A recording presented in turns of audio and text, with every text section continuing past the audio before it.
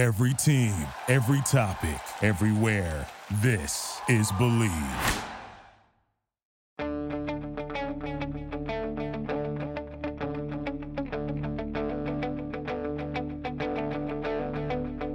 Ich warte seit Wochen auf diesen Tag und tanz vor Freude über den Asphalt. Als wär's ein Rhythmus, als gäb's ein Lied, das mich immer weiter durch die Straßen zieht. Komm dir entgegen. Hello and welcome to Gegenpressing.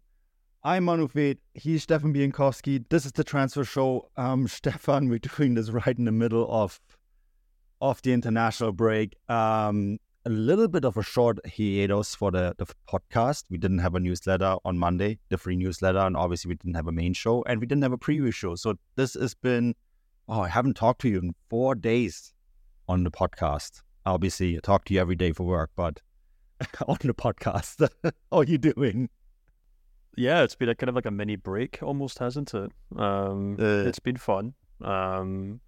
Some interesting international football, which I wrote about in my newsletter in terms of, Kai Havertz playing left back, for example. But yeah, it's been nice to have a little bit of a break. Obviously, international football is kind of universally moaned at because it kind of gets in the way of the fun stuff usually. But yeah. It can also provide a bit of a break, which is always nice. Yeah, I used to hate it because, as you said, it does break up the actual club football. Now I kind of enjoy it as a little break and to reset my head and work on some projects and administrative stuff that I usually don't have time to deal with. And so I do actually think it's a good breather if you work in the industry, but I totally understand that we're like, what? We're not even the 1%, Stefan. We're like the 0.01%. So I guess I don't really count. Yeah. It's an odd industry to work in, that's for sure. But yeah. Can't complain.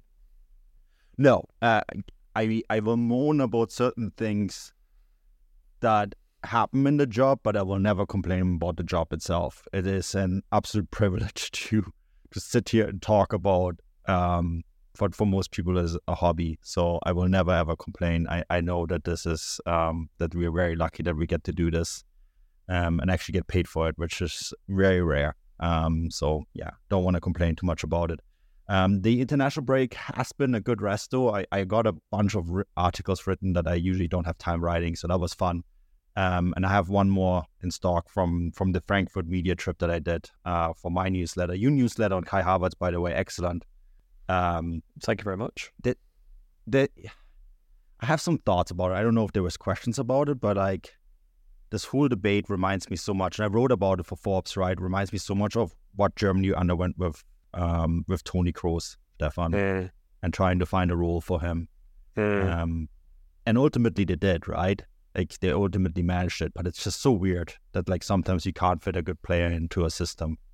Yeah, and look, hey, to be fair to Kai Havertz and I guess to Julian Nagelsmann, he did get a goal. So I mean, and his record actually for Germany is actually really impressive, despite playing all manner of positions. So it's by no means a slight on him as a player for the German national team, because I did have I posted on Threads and I had some Premier League fans say, oh well, I guess Mikel Arteta has to play him to justify the transfer, but why the hell is Julian Nagelsmann picking him? And I was like, well, because he keeps scoring and creating goals, that's why. So you can have the debate about where he plays and where he should play without it having to lead to people assuming that you're saying he's a rubbish player, which could be further from the truth, to be honest. I think he's an excellent player. We just haven't figured out yet where he's playing, but this debate is age-long. We had it with Toni Kroos. We had it with Bastian Schweinsteiger as well. Remember when Bastian Schweinsteiger had to play as a left winger? Before finally before Louis van Gaal said, hey, Schweinsteiger, you know what Schweinsteiger is? He's a good number 6. That's where I'm going to put him.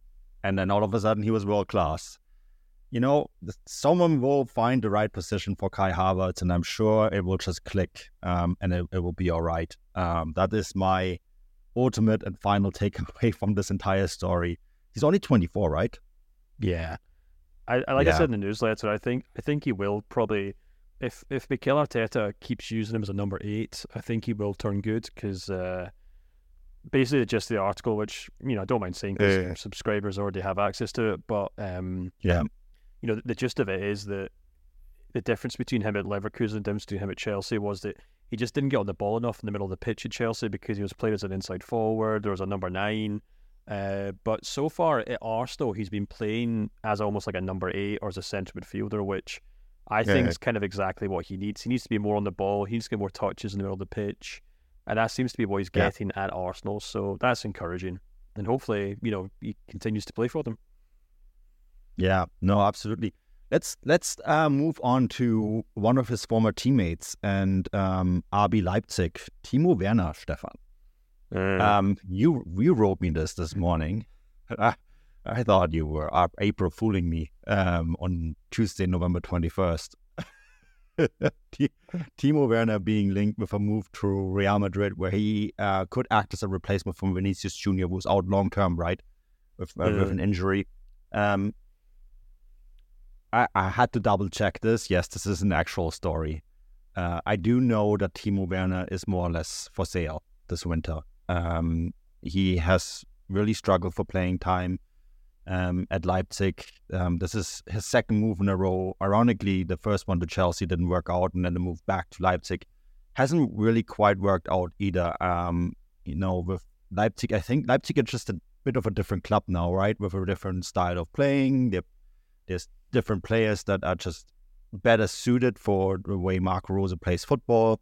Even someone like Benjamin Sesko, who is a number 9, he's ahead of Werner, but not always playing. Openda seems to be the number 1 choice, and then they have actual wingers and number 10s that can play behind a number 9. And so Werner's really struggling for playing time.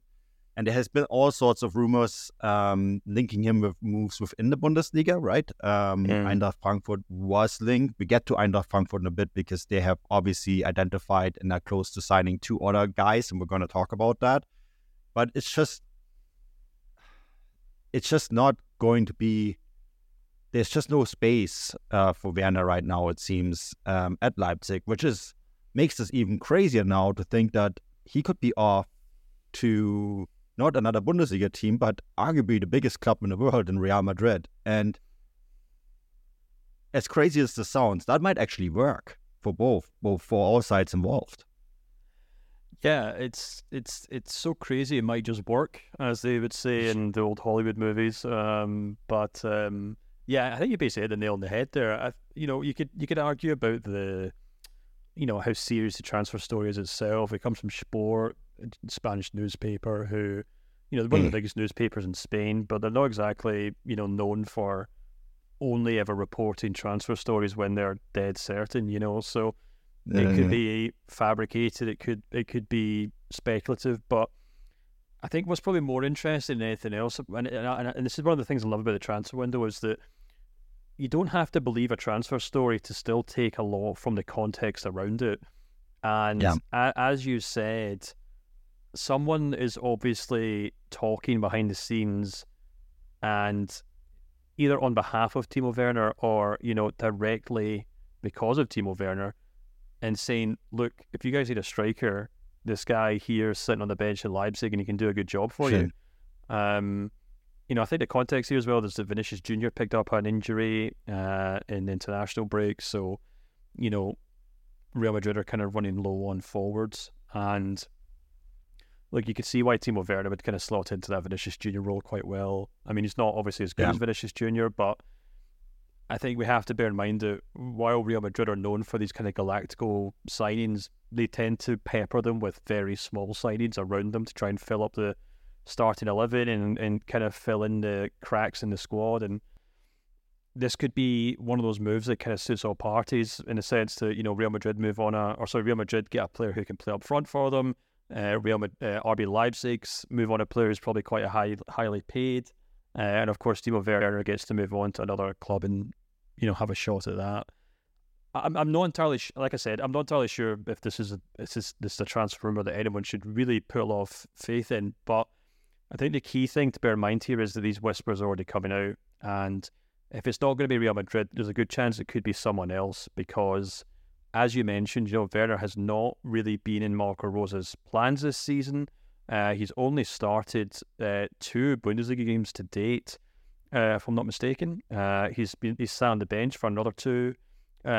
He's picking up very little game time at the moment. And yeah, it would make sense, I suppose, if that's a kind of sign of things to come, then you can understand why he and his agent might be working overtime as they go into the January window. A player, by the way, Volker Struth is the agent who also represents a certain Toni Kroos. Just saying. Yeah, well, he might be doing his friend a favor there. Thank you for listening to Believe. You can show support to your host by subscribing to the show and giving us a 5-star rating on your preferred platform. Check us out at Believe.com and search for BLEAV on YouTube.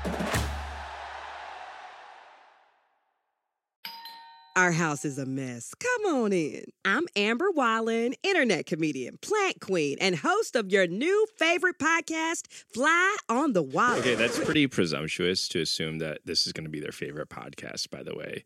Like, come on, Amber. Anyway, that wasp that you just heard interrupt me is my husband. And co-host, Benjamin Wallen, also a comedian, and I host people at our home. I have a great wine collection in my cellar. Well, you mean the mini fridge? It's a mini fridge. It's a mini fridge. New episodes of Fly on the Wallen drop every Wednesday. Listen in as we discuss relationships, books, and keeping our sweet baby kid alive while we make laughs on the internet. Subscribe to Fly on the Wallen wherever you get your podcasts.